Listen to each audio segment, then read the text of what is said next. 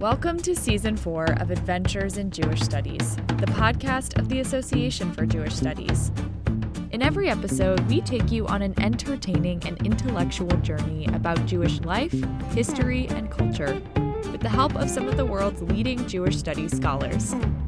I'm one of your hosts this season, Erin Phillips, and today we're getting in our time machines and taking a sneak peek at the future of kosher food.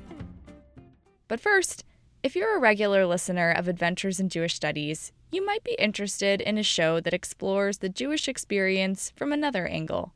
It's the Jewish Lives podcast, a monthly show about the lives of influential Jews from antiquity to the present, through the lens of Yale's prize-winning Jewish Lives biography series. Hear from acclaimed authors and wander through the desert with Moses. Overcome stage fright with Barbra Streisand. Roam the tough streets with Bugsy Siegel. Stage a protest with Emma Goldman. You can find the Jewish Lives podcast at jewishlives.org/podcast or wherever you get your podcasts.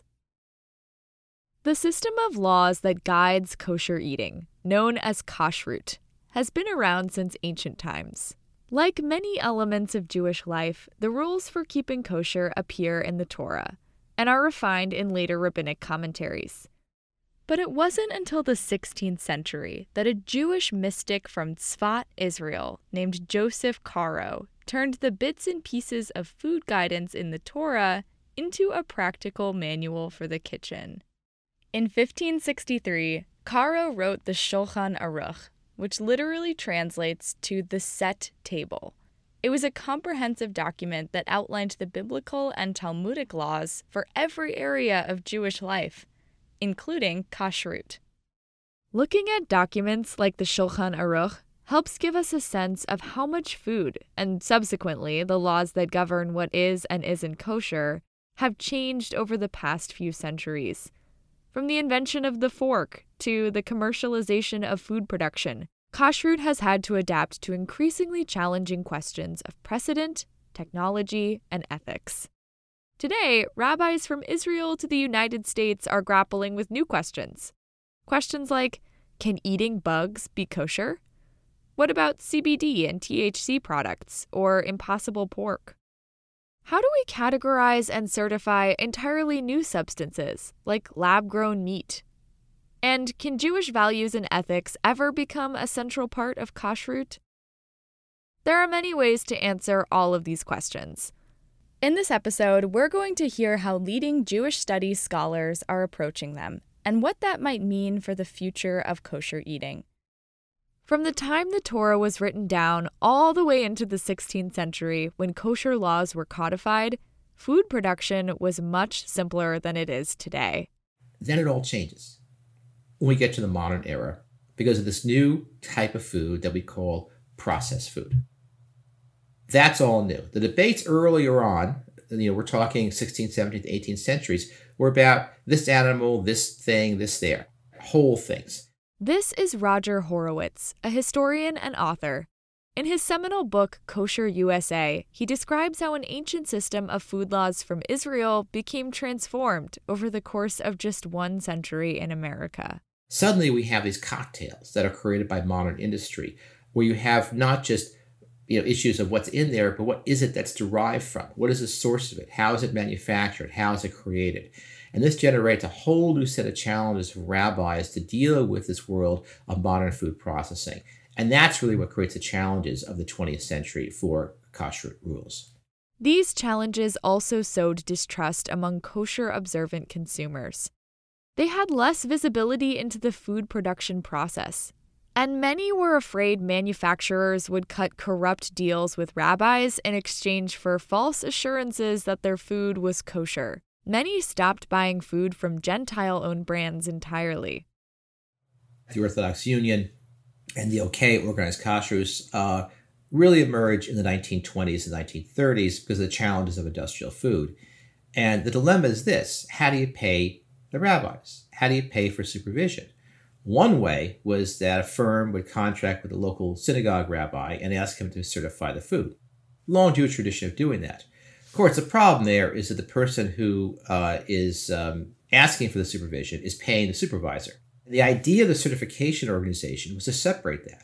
that the payments went to the certification organization, not to the individual rabbi, and the certification organization paid the rabbi whether or not the food was kosher. You didn't have to say it's kosher to get paid. And with that, a whole new world of foods and brands opened up for kosher-keeping Jews. It marked the birth of the kosher certification industry we know today. And these organizations hit the ground running. They were so successful, in fact, that rabbis soon began to notice something unusual. Then these studies start coming out in the 1980s by marketing people that go, wait a second, the majority of kosher consumers, that is consumers who look for kosher food, aren't Jewish. What's with that?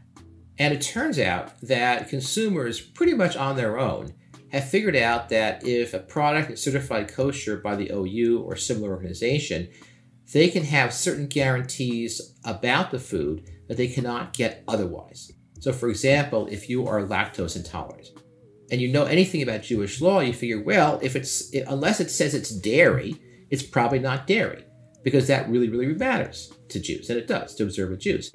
And then there's a more diffuse sense by the 80s of distrust of the food manufacturers. It's widespread, but there's lots of disputes about the quality of food in the 70s, especially imposition of food inspection standards or scandals. And so there's more of a generalized belief that if the rabbis are looking at the food, it's going to be safer. So, yeah, if you were to poll consumers today, you'd find similar results. Whether it's deserved or not, that kosher stamp has somehow become a mark of quality for Jews and non-Jews alike. This has opened doors for organizations like the OU and OK to enter new markets around the world, which is why more than 40% of the products in the grocery store today are kosher certified. But what about the other 60%? In order to understand the full spectrum of kosher food and get insight on where it's headed, I set out for my local kosher grocery store not too long ago. I walked in with lots of questions about what foods can and can't be considered kosher. I'm at the kosher grocery store. Like any good grocery store, we start in the produce section. And you think vegetables will be pretty much the same, right? But right away, I'm noticing the bagged salads. There are shelves with big signs that say checked and unchecked. Here's Dr. Jordan D. Rosenblum, chair of the Department of Art History and professor of Classical Judaism and Jewish Studies at the University of Wisconsin-Madison, to explain what these checked and unchecked signs mean. The biggest issue in kashrut since 1994 has been microscopic bugs.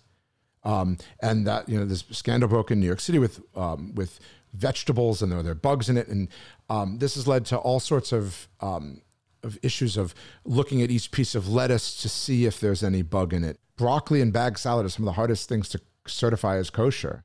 So the kinds of bugs we find in our produce by accident, mostly worms and spiders, not kosher. Understood. But I'm an environmental nerd, so this discussion immediately got me thinking about other kinds of bugs, ones people eat on purpose. If you didn't know, some climate-conscious folks have recently realized that certain types of bugs, mainly crickets, are a remarkably sustainable and healthy protein source. They've started turning them into protein powder and granola bars. Seriously, you can buy them at Whole Foods now. I'm not sponsored by the edible bug industry, but I have read the science. Insects don't take a lot of resources to cultivate, they're easy to process, and they provide an amount of protein that's on par with supplements or even certain types of meat. That's why startups have formed in the US and even Israel dedicated to producing insect proteins. But can these crickets be kosher? Here's Roger Horowitz again. There are certain kinds of insects that are permitted under kosher law. The problem is we're not sure which ones they are. There's, again, in the listing in Leviticus and Deuteronomy, you can't have animals that creep and crawl. That's a general prohibition, but there's some that are accepted to that. The names used are names of the era. So this is, we're talking, 8th century CE. and what those animals are. So it may be that locusts are kosher. Maybe. Unsure. And so you could have these as a form of protein. But by and large, this is one of those issues that the certifiers are conservative about. Conservative in the sense, I guess I should say stringent, where unless they're absolutely certain the insects can be kosher, and they're not certain, they're not going to accept it. Professor Rosenblum also raises this point about not knowing which species of bugs are referred to in the Torah. But he sees the ultimate possibilities for insects a bit differently. There's a large swath of bugs that are kosher, biblically, without a problem. There are some that clearly aren't, and it points that out. But it spends a lot more time talking about bugs than people realize.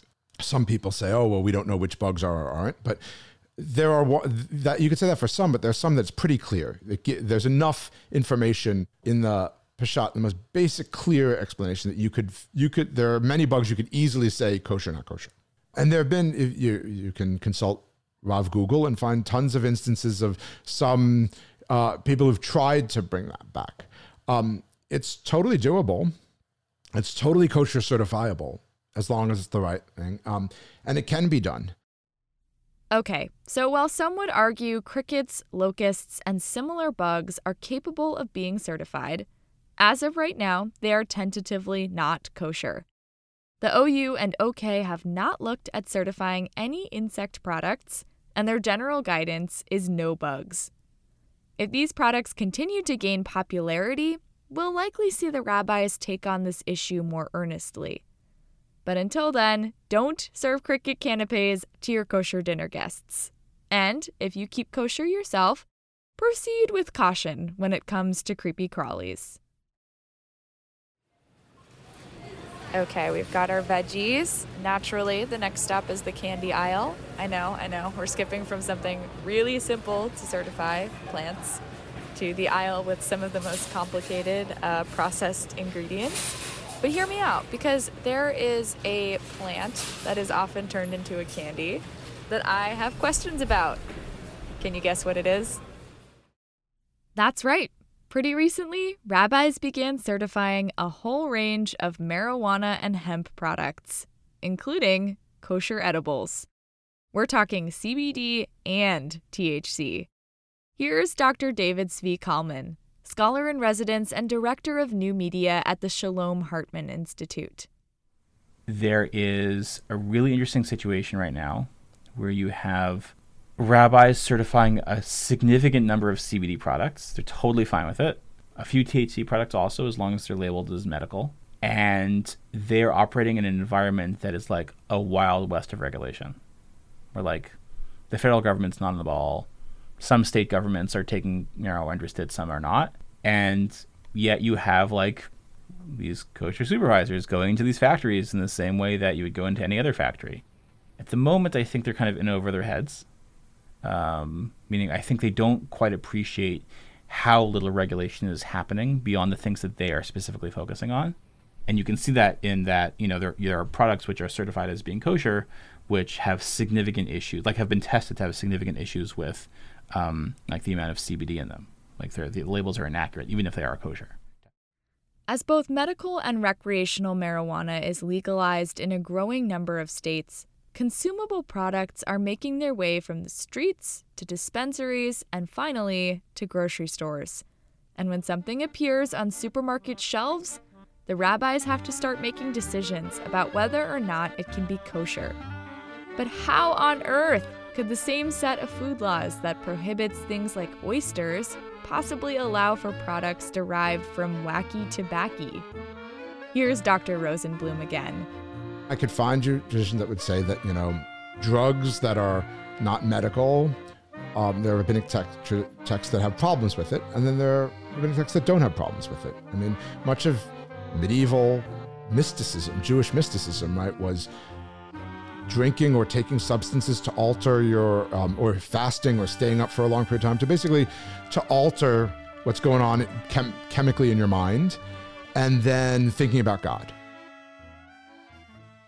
We have to ask separate questions. One is, why are you taking the drug? If you're taking the drug for medicinal reasons, let's look at the easiest thing. One person has cancer, and they're using it to reduce pain and increase appetite. That's going to get the most lenient opinion possible, right? Because in that case, there's a clear medical good. So even if it were impermissible other ways, right? The idea of saving the life, the same way if you needed to use a pig, a chemical derived from a pig to save your life, if you needed to have your heart valve come from a pig, right? That's very different. I remember explaining to my Bubby Zichron Levrach about getting a pig valve and explaining to her that it was 100% kosher, right? That pikuach nefesh, saving life, is much more important than the fact that it's from pig. Pikuach nefesh is the Jewish law that the preservation of human life overrides virtually any other religious rule of Judaism. It's this precedent that makes medical marijuana products kosher when they can help preserve life for the consumer. So back to Dr. Kalman's point, it's even more concerning that kosher organizations are certifying products without closely studying what's in them and the impact it can have on consumers, especially those turning to THC or CBD to help treat medical conditions. I can imagine a situation where those kosher organizations, if they went a little bit outside of their comfort zone and they said, okay, well, we are going to ask for third-party lab testing for every product we certify, all of a sudden, kosher certification becomes the unofficial mark of quality for cannabis products. It's another situation where, the kind of narrowness of kosher supervision ends up meaning that it kind of ignores things that are of obvious interest to everybody else. In this particular case, I think it's a shame because people already look to kosher as a sign of quality, especially people who are not Jewish. So given that's the case, given that this is an area where quality is a big problem, it seems like it would make sense for kosher companies to go the extra mile to actually say oh yeah, we actually did check them out, not just the three things we care about, but we check them out to find out whether the things in their product are actually the things in their product, whether there's insecticides in their products, whether you have a CBD product that actually has THC in it, all that stuff. You can do that relatively easily. I think it remains to be seen whether kosher companies will actually take that up.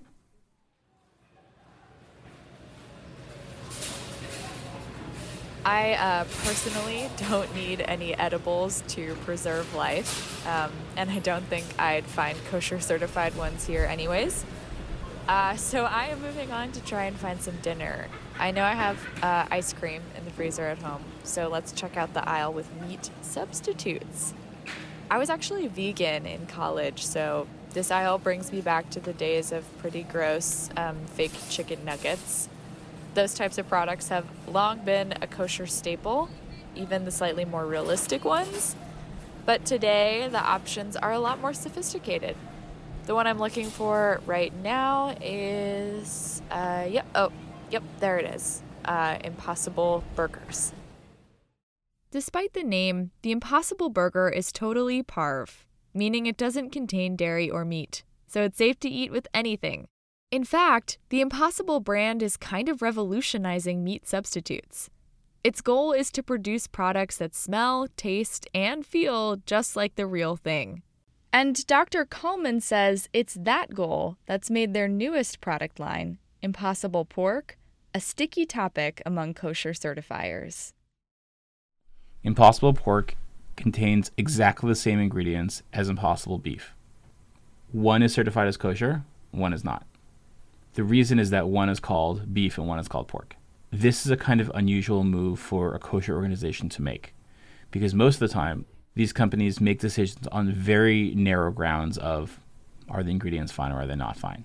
But in this instance, the Orthodox Union decided, actually, we are sufficiently uncomfortable with certifying a product that is called Impossible Pork, and so we are not saying it's not kosher, but I think they're very careful about how they did it, saying we are not going to certify it. I actually don't know if this is going to be a permanent decision.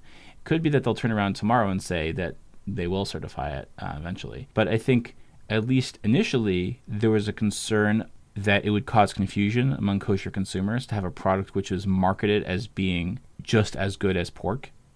to be called kosher. It's a little bit different from, say, certainly there's no end of meat substitutes that have been around for a long time. This one's a little bit different because this new wave of meat substitutes isn't just trying to say, like, here's a product you can give to your annoying vegan friend who's coming to your barbecue, but it's actually terrible and it's just there because you need to give them something.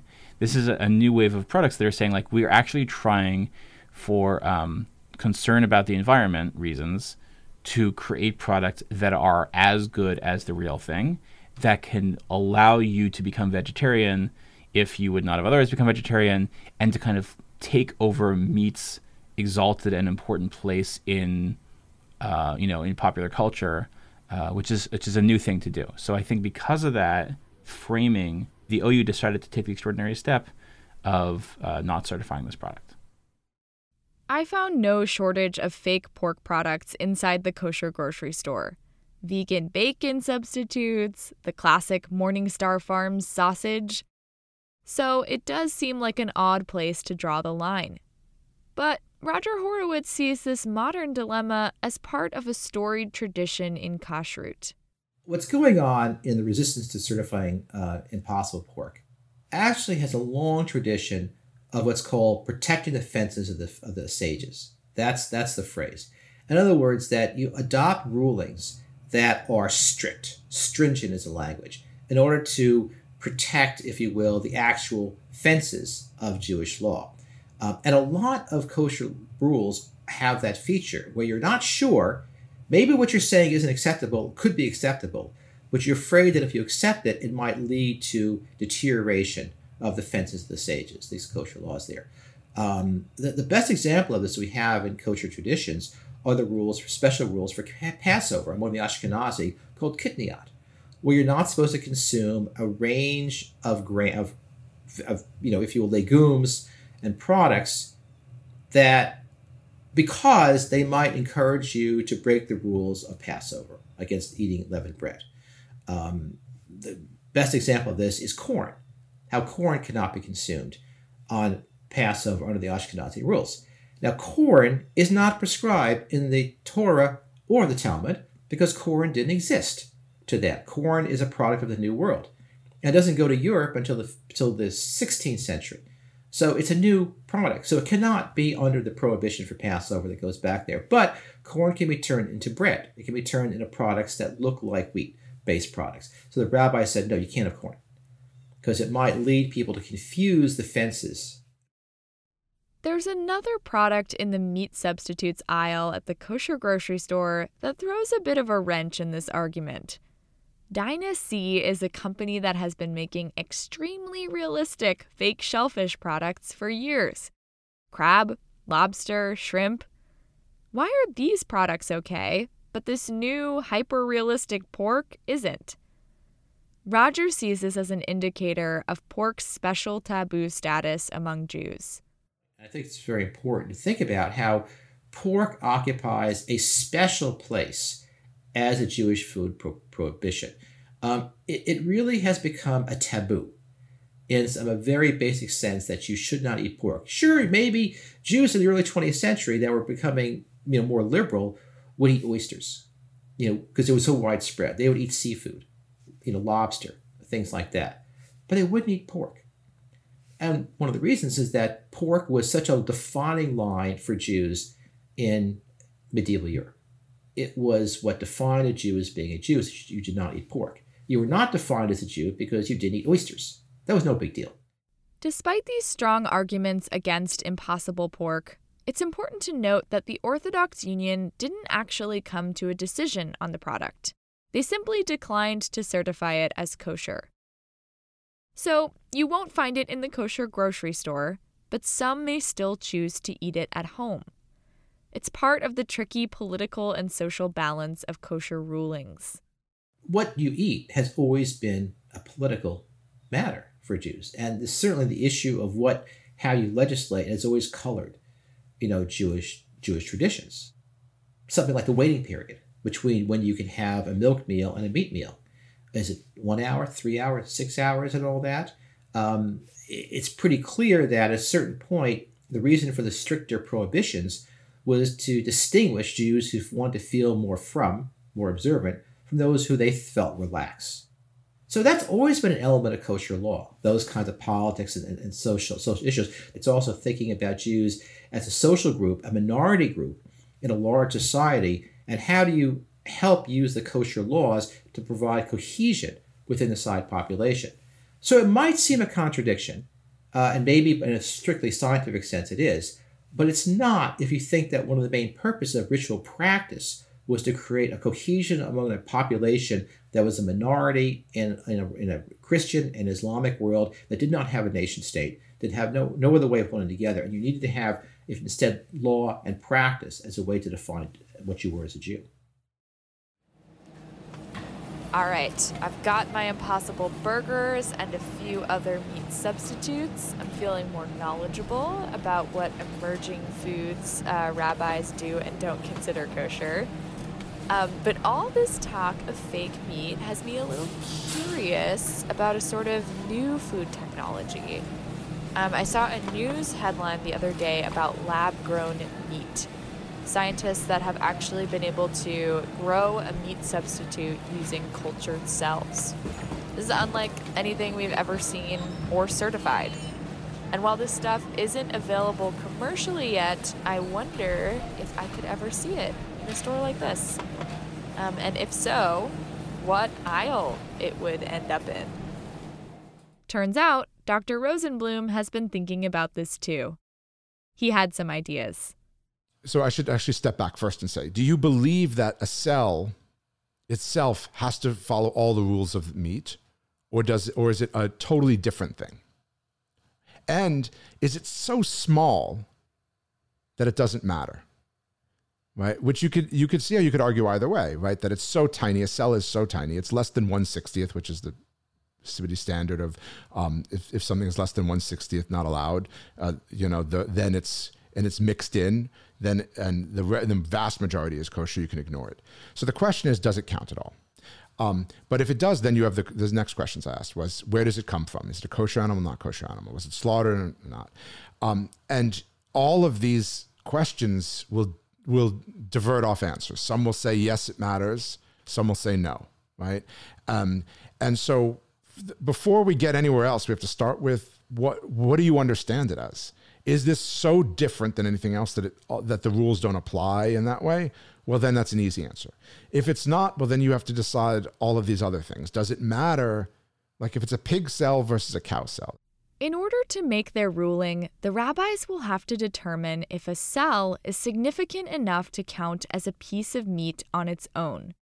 And along that line, they'll have to decide whether a pig cell could ever be kosher in that microscopic amount. Dr. Kalman raises some additional questions.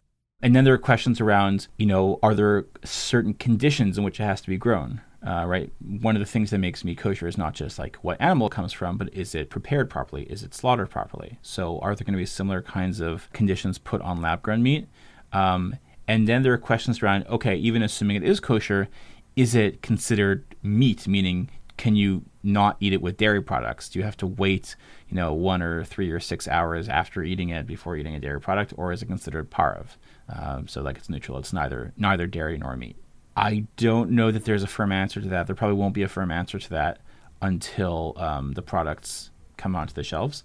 My suspicion is that there will be an inclination to treat it as meat, and I don't know whether we'll start suddenly seeing a lot of people eat cellular pork product or not. I'm curious to find out too. This is futuristic stuff. But Roger Horowitz reminds us that like all future-looking debates on kashrut, there are some historical precedents we can look to for reference.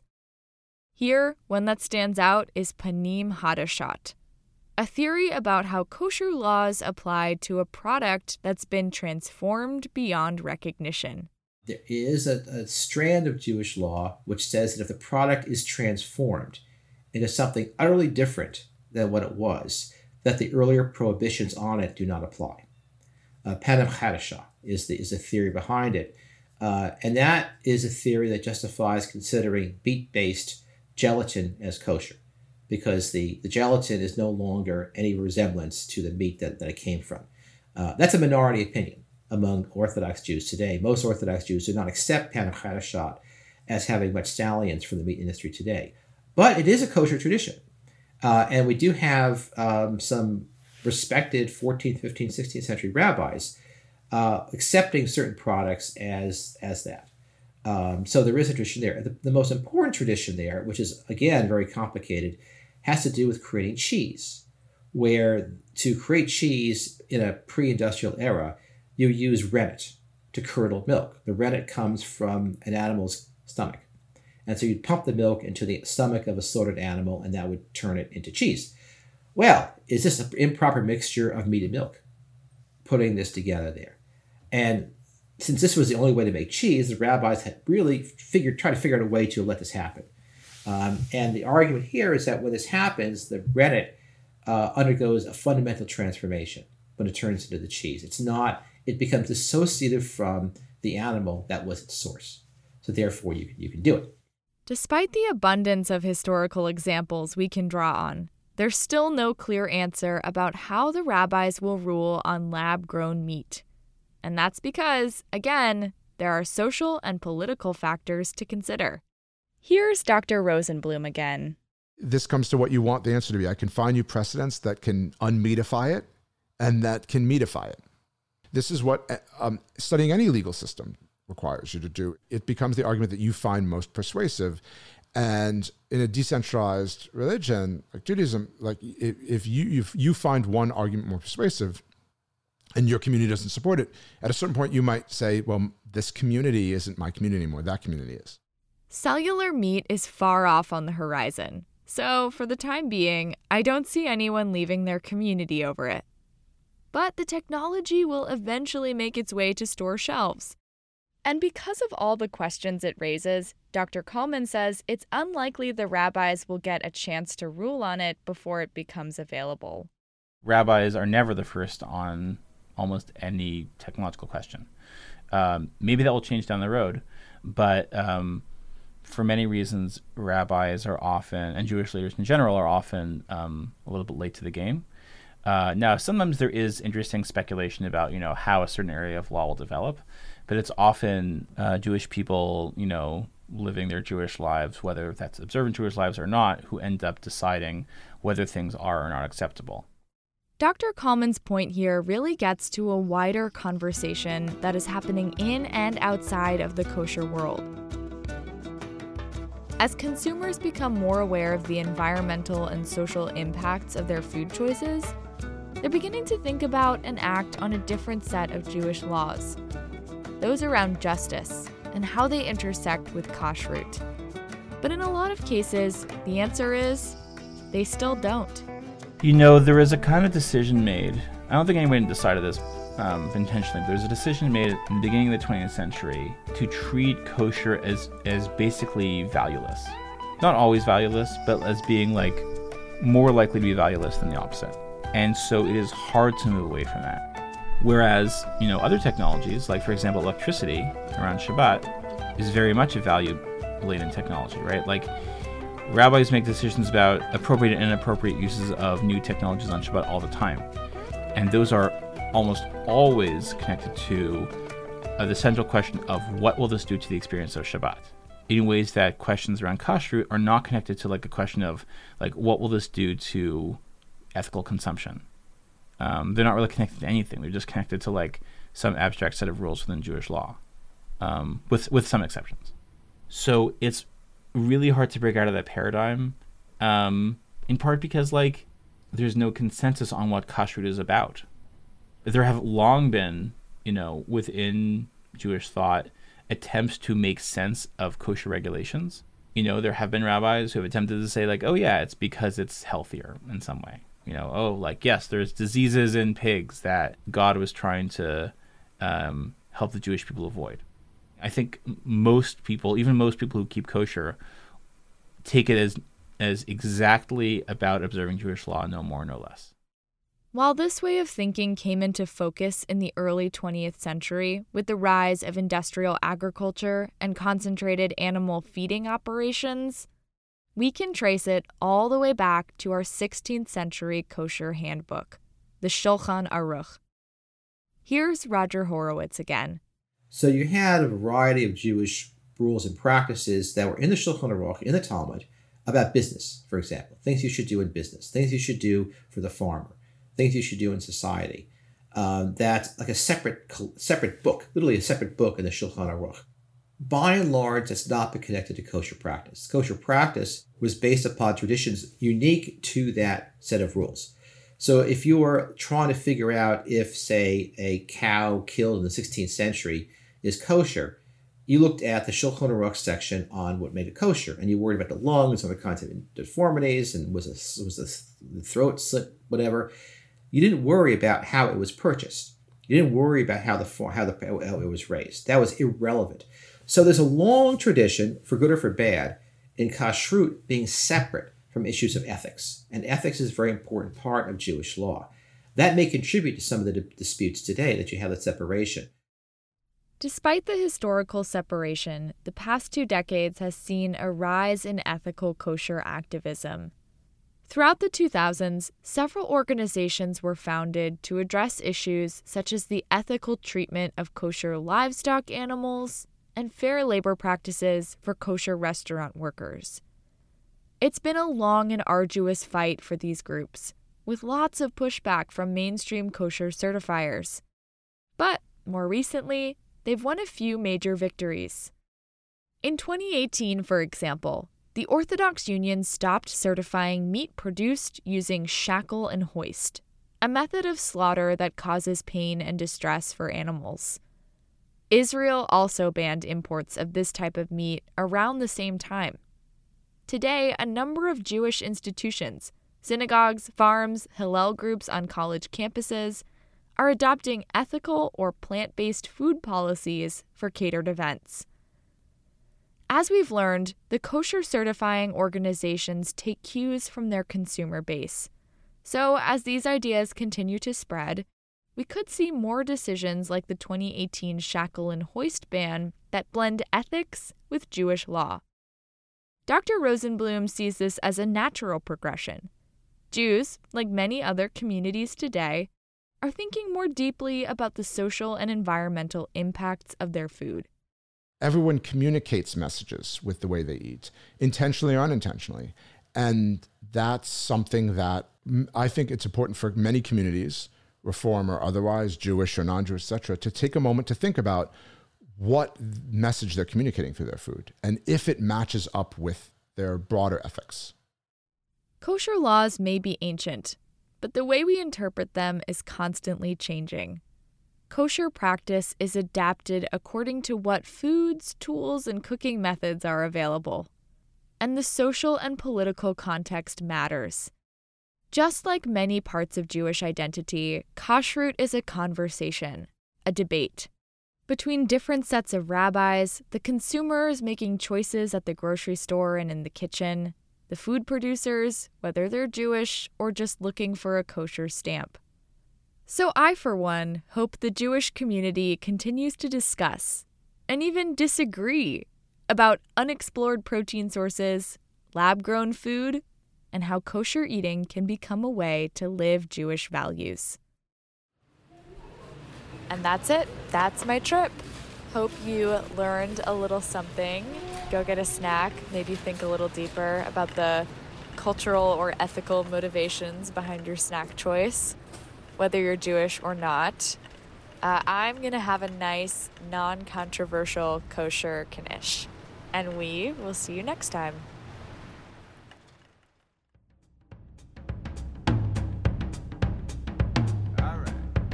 Adventures in Jewish Studies is made possible with generous support from the Salo W. and Jeanette M. Barone Foundation. The executive producer of the podcast is Warren Hoffman. I'm the lead producer for this episode. If you enjoy the podcast, we hope you'll help support it by going to associationforjewishstudies.org/donate. The Association for Jewish Studies is the world's largest Jewish studies membership organization. It features an annual conference, publications, fellowships, and much more for our members, as well as public programming. Visit associationforjewishstudies.org for more information on what we do, to learn about joining if you're a Jewish Studies scholar, or to find out how to bring a Jewish Studies scholar to your community. See you next time on Adventures in Jewish Studies.